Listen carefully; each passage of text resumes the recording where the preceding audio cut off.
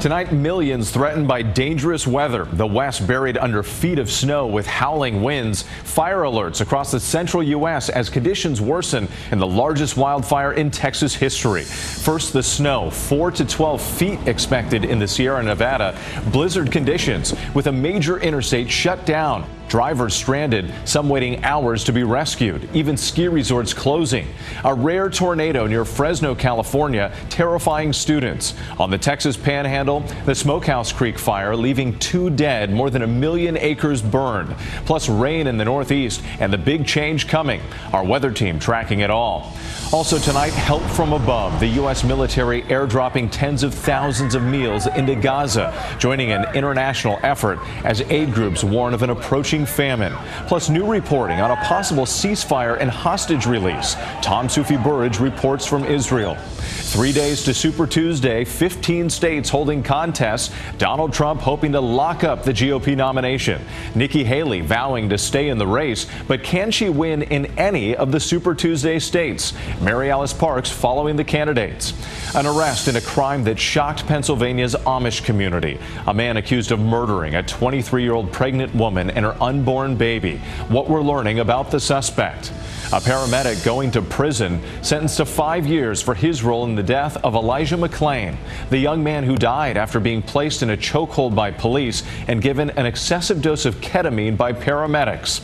On the verge of history, the feat LeBron James could reach tonight that no NBA player has ever accomplished before.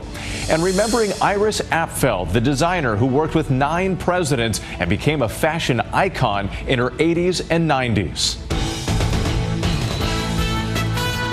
From ABC News World Headquarters in New York, this is World News Tonight. Good evening. Thanks for joining us on this Saturday. I'm Whit Johnson. As we come on the air tonight, millions are on alert for dangerous weather. From California to Texas, every state in the West dealing with either winter or wind alerts, some under both. In the Sierra Nevada, whiteout conditions forcing the shutdown of part of I-80, stranding motorists. Travel in the region next to impossible. The impact expected to last for days. In the Texas Panhandle, strong winds fueling the state's largest ever wildfire, the deadly Smokehouse Creek fire, now covering an area bigger than the state of Rhode Island.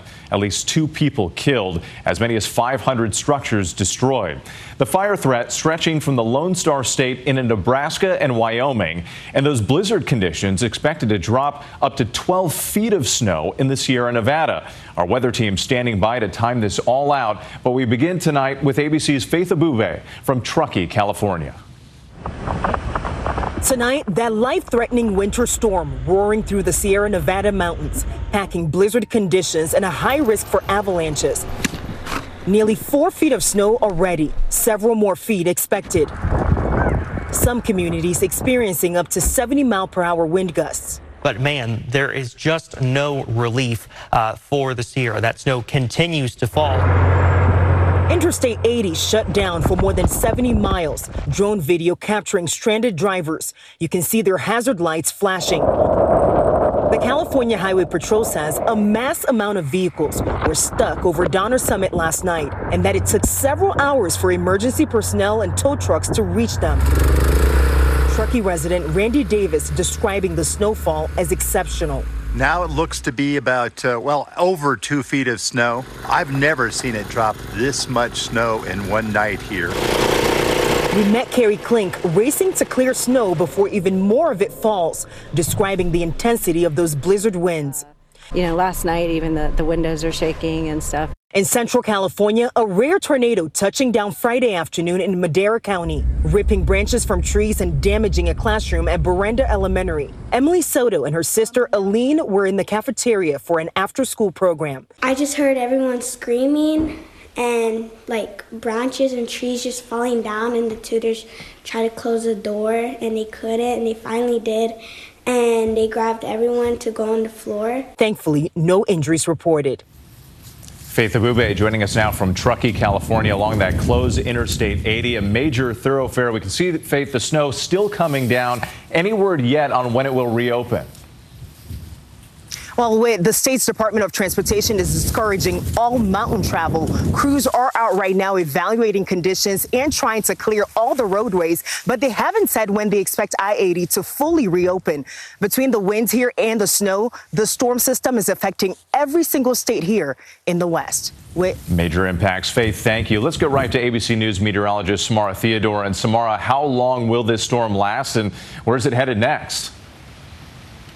Well, Whit, this is a multi-round event lasting through Tuesday, pushing from California deeper into the Rockies. Let's go ahead and time this out. So overnight, we have another round of heavy snow falling in the Sierra. Now, tomorrow, this becomes light, giving the response crew time to clear it out. The next round arrives late Monday into Tuesday. Grand totals by Wednesday could reach 12 feet in the Sierra and a couple of feet in the Rockies. As for the devastating fire in Texas, conditions remain primed for spreading through Monday from the Texas Panhandle to Grand Rapids, where they could see relative humidity as low as 6%, winds reaching 45 miles per hour as far as the gust goes. Meanwhile, here in the Northeast, soggy conditions continue overnight, with a second round anticipated on Tuesday and temperatures hitting record highs in the 70s in the coming days. Whit? We'll brace for those changes. Samara, thank you. Overseas now, U.S. officials say they are exploring every possible way to deliver aid to people in Gaza. Earlier today, the U.S. making its first airdrop of food to the region amid the crisis. Pallets of 38,000 meals ready to eat parachuting in. But with the UN saying Gaza is on the brink of famine, some aid groups argue it's not enough. This as U.S. officials say there has been significant progress toward a possible ceasefire. ABC's Tom Soufi-Burridge in Israel tonight. Tonight, for the first time, the US airdropping food aid into Gaza. Bundles including 38,000 ready-to-eat meals parachuted down from C-130 aircraft into that war-torn strip, according to US officials, where 500,000 people, the UN says, are on the verge of famine and increasing numbers of children acutely malnourished.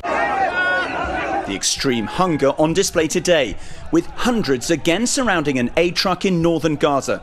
US officials calling the need in the north absolutely critical, adding the shortage of food means gangs are looting and reselling what valuable aid there is, suggesting the solution could be to flood the strip with assistance via all possible routes. Aid agencies arguing more US pressure on Israel is key, questioning the effectiveness of airdrops. Partial measures will not get the job done. Airdrops are squarely in that category. You know, they come nowhere close to the level of need. Israel insisting it's working to increase the flow of aid into Gaza, adding supplies must not end up with Hamas. US officials say they're pressing Israel to open more crossings into the strip, but some Israeli protesters try and prevent the aid even getting that far. Well, this is one of the major crossing points for those aid trucks from Egypt over there into Israel here and onto Gaza. But as you can see, this route is completely blocked off by these protesters. They say they're doing it to stop the aid getting to the hands of Hamas. The American airdrops coming days after Israeli troops opened fire near a convoy of aid trucks. Israeli officials saying their soldiers were threatened and most of those killed were crushed in the chaos. But this UN mission visiting a nearby hospital saying a large number of the injured had gunshot wounds. We have seen people with gunshot wounds, we have seen amputees, and we have seen children as young as 12. Tom Soufi-Burridge back with us now from Tel Aviv tonight. And Tom, getting more aid into Gaza is also part of the ongoing negotiations for a ceasefire. So what more are we learning about a possible deal now? Yeah, with US officials emphasizing the Israelis have more or less accepted a framework deal, adding the ball is in the court of Hamas. The unofficial deadline is in just over a week. Whit? A lot of hope for a potential agreement. Tom, thank you. Yemen's Houthi rebels claiming a victory in the Red Sea, sinking a commercial ship for the first time since the start of the Israel-Hamas war. The Belize-flagged cargo vessel had been drifting, leaking fuel and fertilizer since it was hit by a Houthi missile nearly 2 weeks ago. U.S. officials have warned of the potential for ecological damage to the Red Sea. Back here at home, the countdown is on for Super Tuesday. Former President Donald Trump picking up delegates in Michigan and Missouri. Trump and former South Carolina Governor Nikki Haley campaigning ahead of the crucial contest on Tuesday. And First Lady Jill Biden making stops in Arizona and Nevada. ABC's White House correspondent Mary Alice Parks on the campaign trail in Virginia tonight. Tonight, Donald Trump and Nikki Haley zeroing in on Super Tuesday. With your help, we will win big on Super Tuesday. And we need someone who can actually win a general election. In just 3 days, 15 states and 1 territory will hold primaries with more than 1/3 of the 2,400 delegates for the Republican nomination up for grabs. The most important issues for me would be tax and making homes more affordable. Polls showing Trump vastly ahead of Haley by 60 points nationally and leading in every single Super Tuesday state, according to 538. But the former president, facing 91 criminal charges, could be on trial in at least one case before the November election.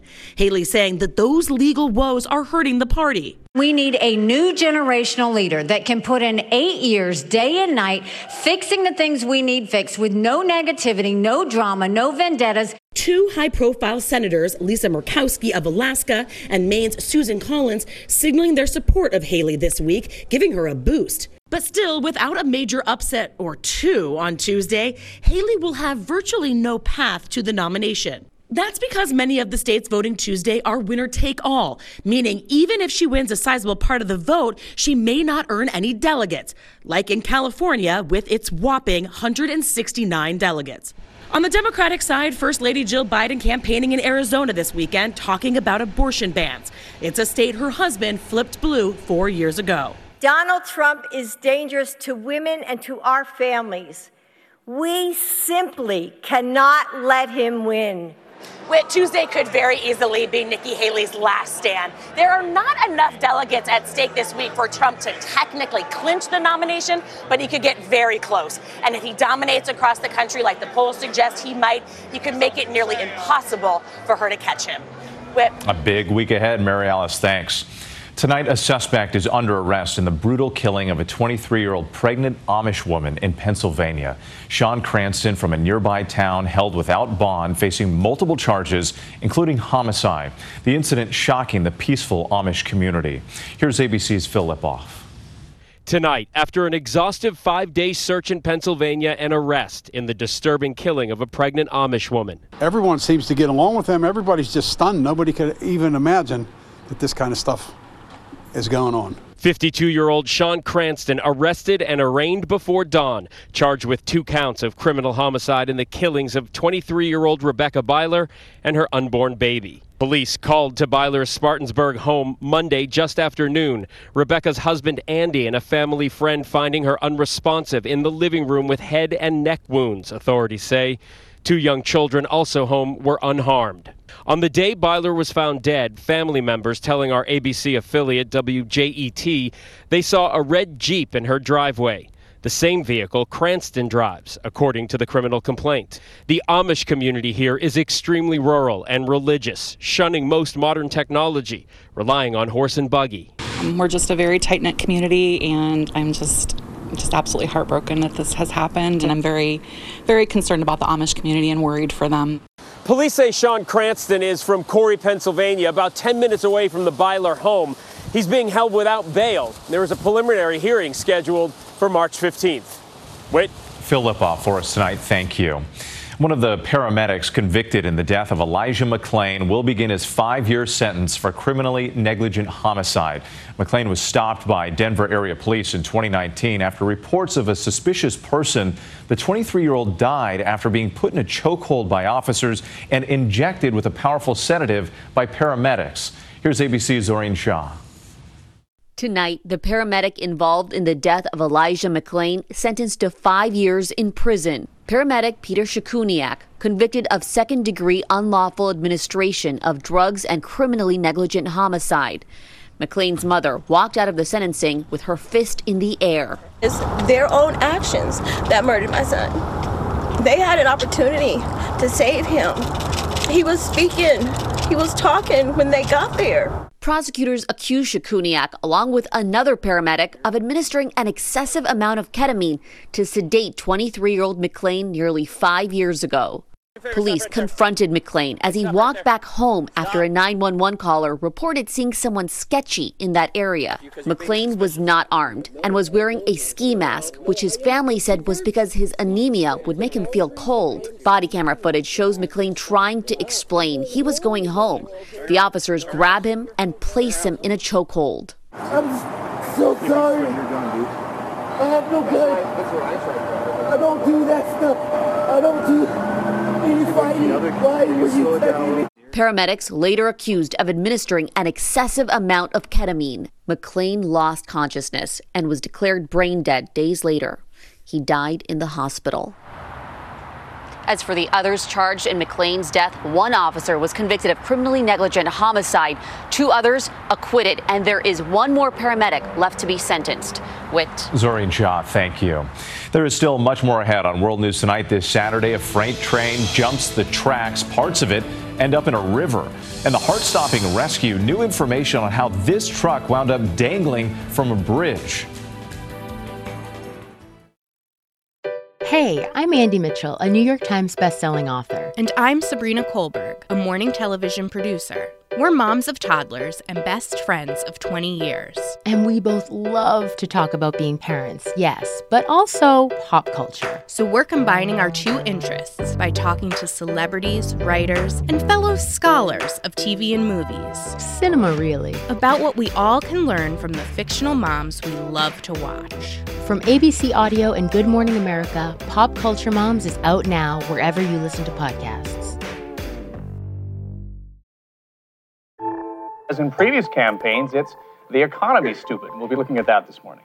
First, though, it's the news, stupid. It is the economy, stupid. It's not the economy, stupid. It's national security, stupid. It's the hair, stupid. In 1992, one of the best-known pieces of presidential campaign wisdom was born. It's the economy, stupid.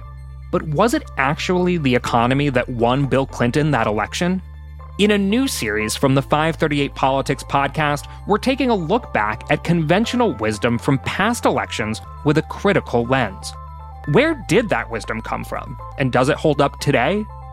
Find the Campaign Throwback series in the 538 Politics feed wherever you get your podcasts.